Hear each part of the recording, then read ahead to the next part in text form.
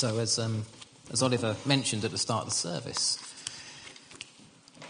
the format is slightly different this evening, but that's a good thing. It's good that we have the opportunity to bring testimony, to share, and also to sing praises to God. It's a good thing to do. But it's also important, of course, that we hear from His Word. And this evening we're going to look at the theme of grace. Because grace is one of these words that we often use in church. It's not used an awful lot outside of church, although sometimes it is. Sometimes we can use it incorrectly. I remember being at school and having to say grace before lunch every day. And the grace was, for what we are about to receive, may the Lord make us truly thankful. Amen. And that is not grace. Because actually, that we're saying, may the Lord make us truly thankful. So that assumes that for the food in front of us, we're not grateful. We're asking God to make us grateful. Now, I know some people would say, you didn't see my school dinners, you wouldn't have been grateful. But that's not the point. It's not a grace, is it? It's not grace if we need to be made thankful for something that we've been given. However, grace is of fundamental importance to the Christian faith because it's through grace that we are saved. Now, you might be sitting there thinking, well, why do we need grace? Why is grace important? Paul gives us an explanation of this in Romans. He begins in Romans 3:23 by making the point that grace isn't simply something which some people need. Some people have made such a mess of life that they can't do any more themselves. They need the grace of God, but it's just for the really bad ones amongst us. He says, no. That's not the way it works. He says in Romans chapter 3, verse 23, all have sinned and fall short of the glory of God. You see, the only way that we can not fall short of the glory of God is if we are perfect, absolutely perfect, never, ever having been polluted by sin. And Paul knows as well as we do that no one can claim to be perfect. No one will sit here tonight and think, well, I cannot think of a single time in my life that I've made a mistake, that I've lost my temper, that I've said something or done something that I've later regretted, something which doesn't tie in with biblical teaching, something that's going to dishonour God. No one can, of course not. No one's perfect. It's a cliche because it's true. No one's perfect except, he goes on to say, all have sinned and fall short of the glory of God and are justified freely by his grace through the redemption that came by Christ Jesus. When Jesus died on the cross, he died without sin. Jesus was perfect. And so by dying on the cross, he opened up an avenue into heaven, the only avenue for us to have a relationship with our Heavenly Father. He could absorb our sin, take our sin off us, pay the price, whatever phraseology we choose to use. Through Jesus, we will be made perfect enough to enter heaven and reside there for eternity when our time comes. It's through grace that we receive that. You see, grace is giving somebody something that they simply do not deserve. Paul points to himself, and in 1 Timothy chapter 1 verse 15, he says, I am the worst of sinners. He points to it. This is St. Paul the Apostle, Paul who wrote all the epistles, or the majority of the epistles in the New Testament. He wrote a staggering amount of letters to churches. He planted churches. At first, of course, he had been an opponent of the early church. He was certainly present, if not taking part, in the stoning of Stephen. When he had his conversion experience, he was on the way to Damascus with a letter giving him permission from the governor to arrest Christians, take them into custody.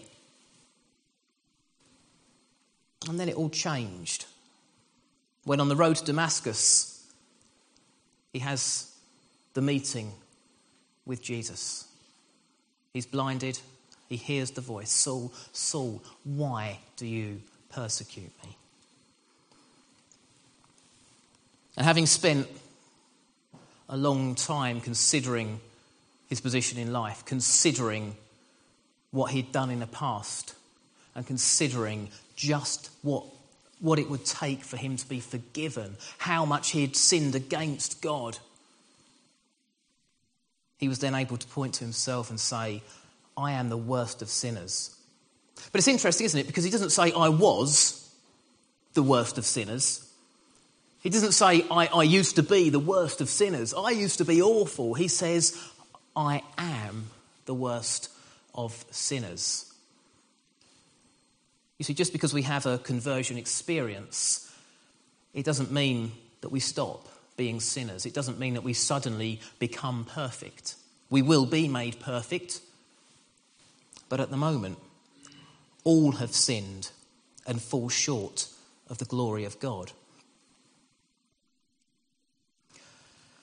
Now, one of the biggest barriers that people find when they come to faith is the issue of forgiveness. Because when people suddenly realise the reality of God, the importance of faith and the truth of Scripture, they suddenly say, right, hang on, if this is real, then I have done so much in my life that has displeased and dishonoured God. Sorry, but there is no way he's going to want me in his kingdom. There is no way that he's going to want me to come and play a part in his narrative. In fact, that can be a crushing moment for somebody if we're not careful. Because until that point, people sail through life thinking, yeah, I might have upset somebody, I might have said something that hurt some feelings, I might have made a bad decision, but so what? It doesn't matter. I've got no one to answer to. This is not a new phenomenon. People sailing through life without a care in the world, not thinking of a spiritual dimension, not thinking of the possibility that God could be real. Augustine, 1600 years ago, the Roman emperor, said, my sin was all the more incurable because I did not think of myself as sinner. He never thought he was a sinner until suddenly, he had a conversion experience. He just became aware that God was real. And then he started thinking of himself as a sinner. And then he started reflecting back on some of the atrocities that he had been responsible for that had been committed in his name.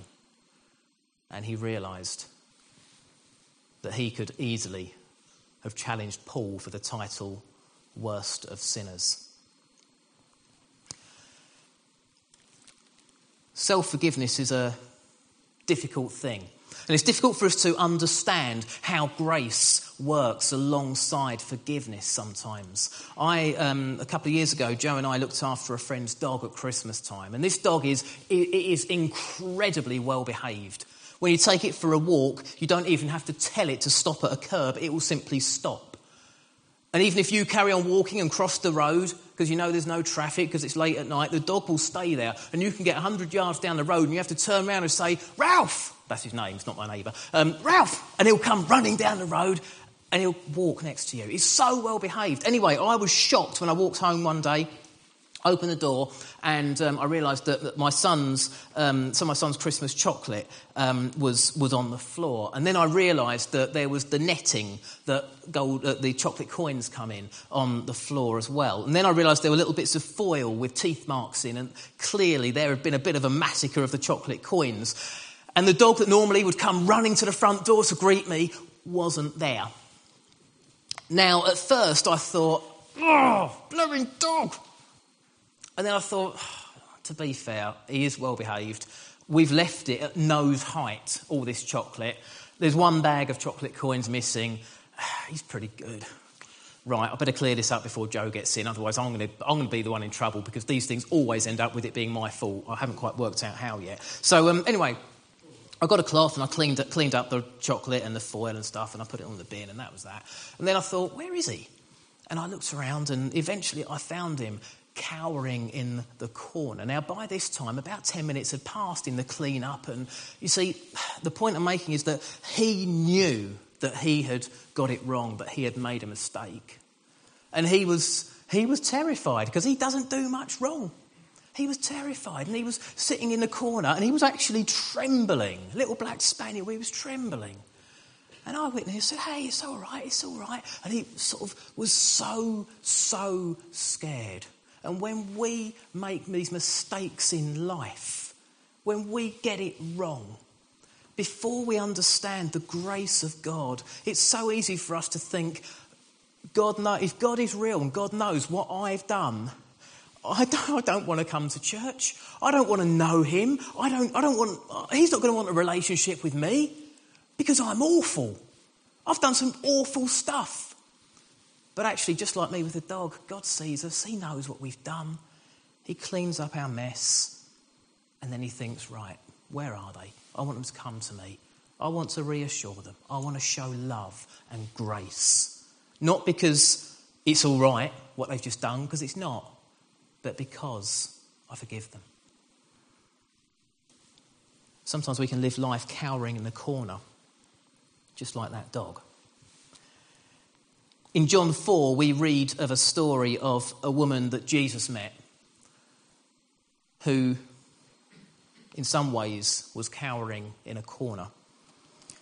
We're told that in John 4, verse 4, Jesus and his disciples had to go through Samaria on the journey they were on. They had to go through Samaria. Now, that was a place which Jews and Samaritans, they did not get on. They did not mix. They kept apart. Jesus had to travel through. Now, we don't know why. We don't know if roads were blocked with traffic. We don't know if there'd been a landslide and a certain pass had become impassable. We don't know why. But what we do know is that he had to be there in order to have this meeting. It takes place at a well. He and his disciples have been travelling, and we're told in the 6th hour. That'd be the 6th hour after daybreak. So that's going to be around midday, the hottest part of the day. He goes down to the well. The Samaritans have been sent into the town to go and find food. And he sits by the well and he waits. And eventually a Samaritan woman comes up to draw water. She comes up on her own. She's not got anyone with her. Now, drawing water in those days was a fairly social thing. It was something that people did together because you could carry more weight if you were sharing it. Plus, it was a social thing to do. And, I'm not being sexist here, it was normally a lady's job. I've noticed that these days, the modern equivalent seems to be ladies always seem to go to the toilet in groups of 2 and 3. It was the same thing at the well in those days. This woman comes on her own. John recalls that because that's significant. Jesus says to her, will you give me a drink? She says, you're a Jew and I'm a Samaritan woman. How can you ask me for a drink? We don't mix. You shouldn't be talking to me. Jesus said, if you knew the gift of God and who it is that asks you for a drink, you would have asked him and he would have given you living water. If you had realised who I am, then the tables would be turned. I wouldn't be asking you for a drink. You would be asking me for living water. She says, sir, that sounds great. That saved me coming to the well time after time. Give me some so that I won't get thirsty. Jesus says, go and call your husband. She replied, I have no husband. So Jesus said to her, you're right when you say you've no husband. The fact is you have had 5 husbands, and the man you now have is not your husband. What you've just said is quite true. What an awkward moment for that lady. She's just walked out on her own in the heat of the day, the time of the day that she knew nobody else would be there. She knew that she wasn't going to have to face the disapproving looks from the rest of the community, when she knew that she wasn't going to have to stand in queue and wait, knowing that everybody else was talking together in groups and she was the only one on her own. She'd chosen the most hostile part of the day to go and get water. And she meets this bloke. And first of all, he's an outsider. He's from the enemy. He's someone that wasn't welcome in Samaria. And secondly, he asks her for a drink. She can't really refuse him. He's a man. But then he seems to know everything about her. Oh, he knows everything about her. And he's not shy in showing it. She tries to change the subject. Sir, I can see you're a prophet. Our fathers worshipped on this mountain, but you Jews claim that the place where we must worship is in Jerusalem.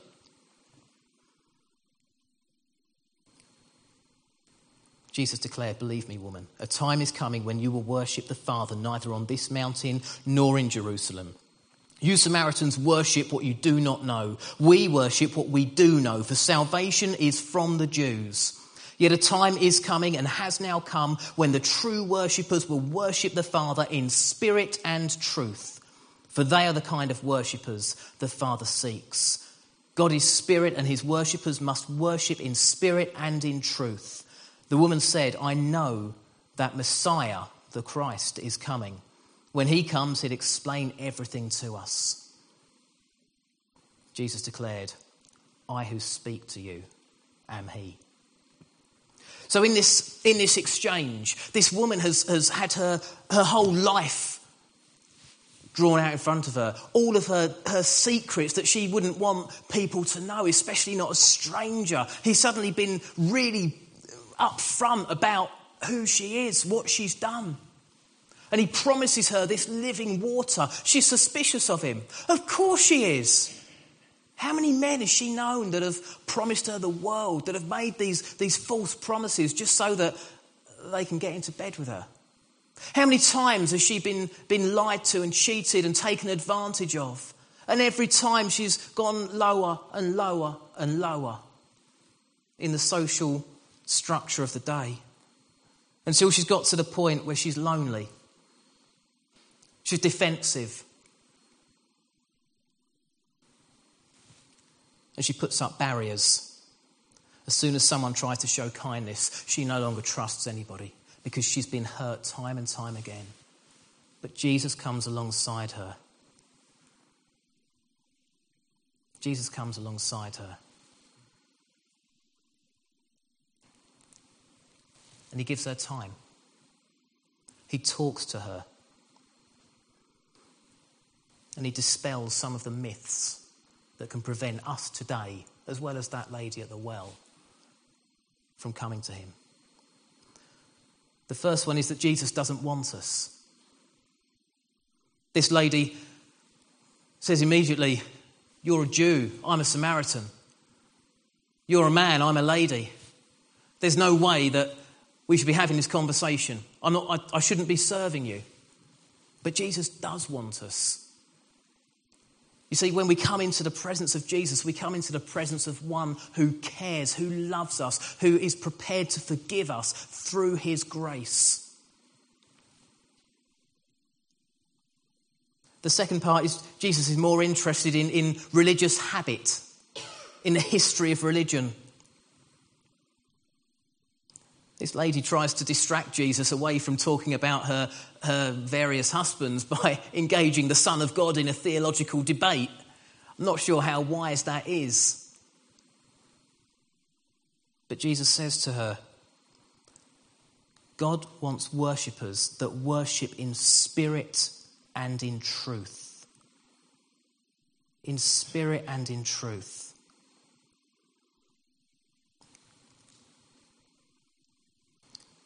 Jesus does care about religion. He cares about Christian faith. He does care about the church. He does want us to run the church in a way that honours him, a way that pleases him. But he cares more about the human aspects of church. He cares about the individual, the man or lady or child on the street who is lost. We are called to seek and save the lost, to follow the example that Jesus set. I heard a story a little while ago of someone who walks into a church having never set foot in there before. And the welcome they received is, "You're 10 minutes late. The service started 10 minutes ago." And it had been a massive challenge for them to walk into church. And then they were told they were late. And they said, "Sorry," I walked out again.